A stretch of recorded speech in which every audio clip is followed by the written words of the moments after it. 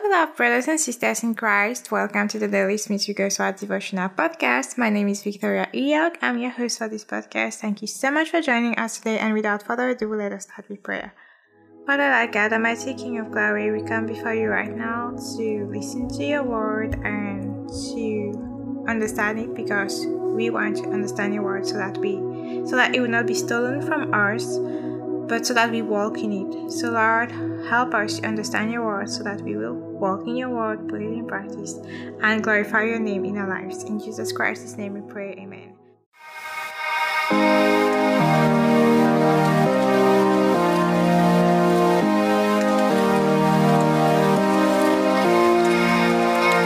The title of today's teaching is Moving Towards Perfection.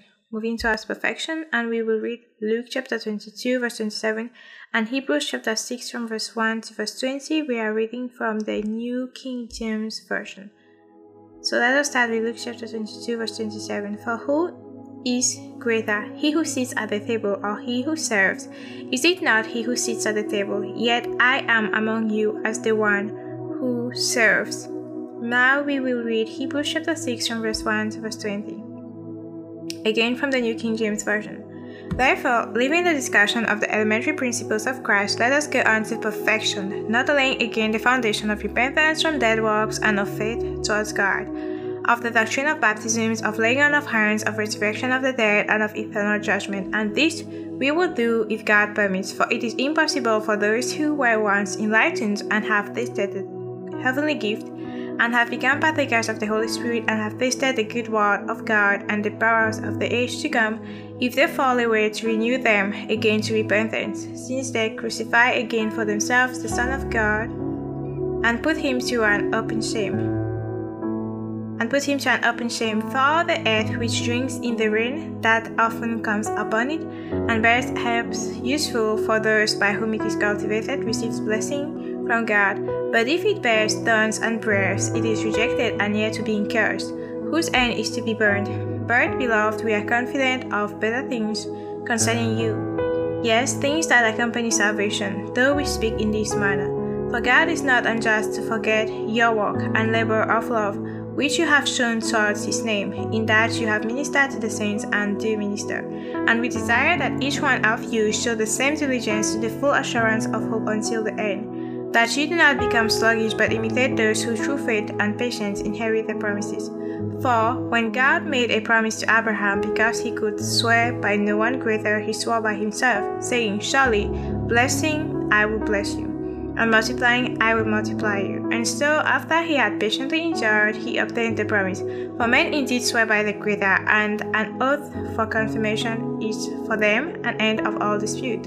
Thus God, determining to show more abundantly to the heirs of promise the immutability of his counsel, confirmed it by an oath, that by two immutable things, in which it is impossible for God to lie, we might have strong consolation who have fled for refuge to lay hold of the hope set before us.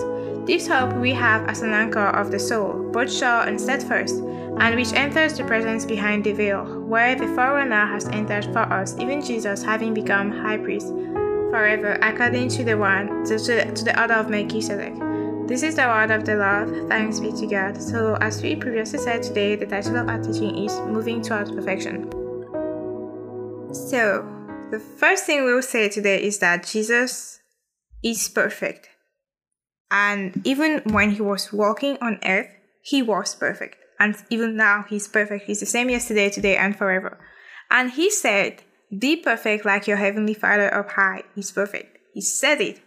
So the standard that Jesus set for us is perfection. Some people are always saying, especially in Christian milieux, they will say, nobody can be perfect. God did not call us to perfection. He doesn't want perfection. He just wants our attention.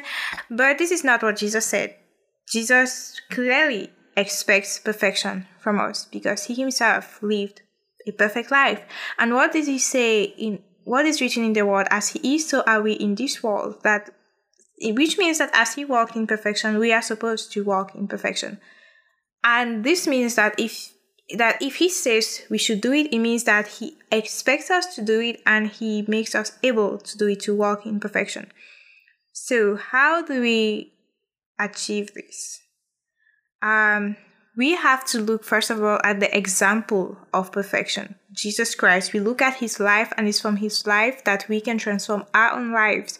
First things first, we cannot walk in perfection if we are not first of all saved. You can, like, if you are walking still in the kingdom of darkness, you've not received the Lord Jesus as your Lord and Savior, which means that you have not, your spirit has not been born again and given life, recreated in the image of Jesus Christ. How can you walk like he walked if you are not even recreated in his image? So the first thing first is to surrender your life to Jesus and be saved. When you're born again, now you can really look into those verses and see that, like, yes, if he said it, then he can help you do it, And we still, like, in talking about perfection, we look at the life of Jesus because he's our model. We are supposed to, as he is, so are we in this world. We are supposed to live our lives as he lived his life. And we should never set the standard lower than perfection, because when you set it lower than perfection, like people who say, oh, you can never be perfect, you are sin waiting to happen. When this is what you have in your mind, you already know that whatever the case, you're going to live in sin. So why try? Because you've already set the standard low. Set the standard where Jesus set the standard. That is perfection. And let's still look at his life. What do we see in his life? Not my will, but your will be done. He was always doing the will of the Father. He was always fulfilling scriptures. His life was all about not pleasing himself, though in pleasing God, he aligned himself to the will of the Father. You see what I mean? So when he was doing the will of the Father, he was pleased to do the will of the Father. We're not talking about obedience because you feel forced, obliged to obey God. No, we're talking about obedience because you love God and because you know that it's good. It's the good thing to do, to love God and to love your neighbor. So we have to look at him. We have to walk as he walked, as the Bible says that we are to walk on this earth as he walked. So we have to surrender ourselves to him, to abide in him, to decide that it is not our will that we will do, but his will. And we have to walk after the Holy Spirit and not after the flesh, because there's this thing, when you're walking after the flesh, you can never please God. That's as the Bible says. When you walk after the flesh, you are living in enmity against God. But when you walk after the Spirit, when you are obeying the Holy Spirit, that is, you let yourself be filled with the Holy Spirit, you do not stand in the way, you listen to his instructions, you listen to his word, you walk in obedience. The more you surrender yourself to the Holy Spirit, the more you see that it becomes easier for you, and you are not living by the flesh, you're not thinking by the flesh, you're not walking by the flesh, but you're walking by the Spirit, and you see a change in your life. You see the way you talk to people changes, you stop acting selfish, you serve, as Jesus said, I am among you as the one who serves.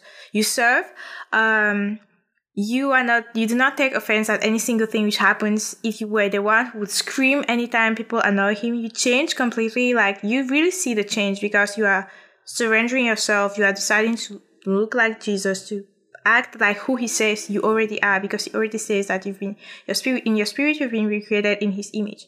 So, like, you lay down your life for others, you see, by obeying the word of God, So you see this change in your life when you decide to walk not after the flesh, but after the Spirit.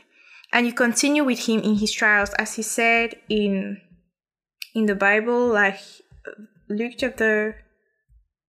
He said, I think it's Luke chapter 22, verse 28. First of all, you have continued with me in my trials. We continue with him in his trials. He too was tempted, but he never sinned. In the same way, when you are being tried, when you are being tempted, you have to choose obedience. We all have to choose to remain obedient to him despite the temptation. It means, like, when someone reviles you and insults you because you're serving Jesus, your reaction is not to scream at them or throw stones at them, but you act like Jesus would have acted, And when people persecute you, you're the one saying, Father, forgive them, for they know not what they are doing. You see what I mean? In the trials, in the temptations, you are rejoicing and not complaining. You obey the Lord. You abide in him. You see, that's how you are, because the title of today's teaching is Moving Towards Perfection. That's how you're moving towards perfection, in abiding in Christ and surrendering yourself to him.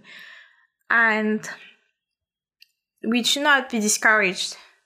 The last idea I have to share here is that we do not have to be discouraged. Some people, they'll see like this and they feel discouraged. Remember that the word of God says that his mercies are renewed every morning. And here in the Wigglesworth Devotional, it's written, follow him in constant regeneration. Every day is a regeneration. Every day is a day of advancement. Every day is a place of choice. Every day you find yourself in need of fresh consecration if you are in a place to yield, God moves you in the place of regeneration.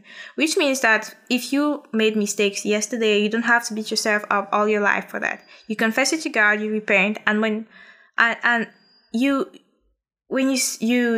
receive this forgiveness, consider that you're starting afresh, and you can do better than you were yesterday. Your desire is really to move towards perfection, not to stand where you are and say it's impossible and so you directly give up. No, you want to move towards perfection. You want to know what's the standard that Jesus has set, aka perfection. When you know the standard, you know that this is what you target, and because this is what you target, even if you make mistakes, you confess, you repent to God. As 1 John 1:9 says, if we confess our sins, He's faithful and just to forgive us and to cleanse us from all unrighteousness. And then you build and you go further and further. As verse 1 of Hebrews chapter 6 says, therefore, leaving the discussion of the elementary principles of Christ, let us go on to perfection, not laying again the foundation of repentance from dead works and of faith towards God. Of verse 2 of the doctrine of baptisms, of laying of hands and resurrection of the dead and of eternal judgment. So here, basically, the author of Hebrews is saying this, that normally they already have the basis, they already have the foundation, they know how they're saved, they know about baptism, they know about laying of hands, raising the dead, casting out devils, and all that, on eternal judgment, and the good works that they're supposed to do in the Lord. They know all that. So now they should not be still at the level of people, of babies, but they have to be growing in perfection. This is what they're supposed to target. We are not more laying the basis. If you have a good foundation, it's good. And then from your foundation, target perfection. This is what we are striving for. If you're not striving for perfection, you'll be okay every time you sin. You feel a little bit bad, but you will never turn towards repentance. You never desire to change because in your mind, you already think that it's impossible for you to change. You understand what I mean? But when you target perfection, your lifestyle changes, your attitude changes, your desires change because you know that this is the standard that Jesus has set and this is the standard that you have to follow. So, let us end with this quote by Smith Wigglesworth. If you are not on fire, you are not in the place of regeneration. It is only the fire of God that burns up the entanglements of the world. If you are not on fire, you are not in the place of regeneration. And it is only the fire of God that burns up the entanglements of the world. And I will add this. This is something that a pastor said yesterday, Pastor Artnew. He said, live every day as if the end of the world were today. Live every day as if the end of the world happens to be today. If it's today, you know that you would not be living any time, right? If you know that Jesus is coming back today, then you will live differently than if you think that He's going to come back in so many years that you don't know, so you can live any time. So live every day as if the end of the world is going to be today. So let us pray. Father, Lord God Almighty, King of glory, we thank you for your goodness, for your faithfulness. We thank you for your word, which is pure, which is good. We thank you for showing us that your standard is perfection. You want us to be perfect as our Heavenly Father is perfect. So we ask for forgiveness for when we did not believe the standard that you gave in your word. And now we believe it and we say that if you call us to this, you can make it come to pass in our lives. So we surrender ourselves to you and we pray, Holy Spirit, teach us to be perfect like our Heavenly Father is perfect. In Jesus Christ's name we pray. Amen. So thank you so much for listening from start to finish, from the beginning to the end.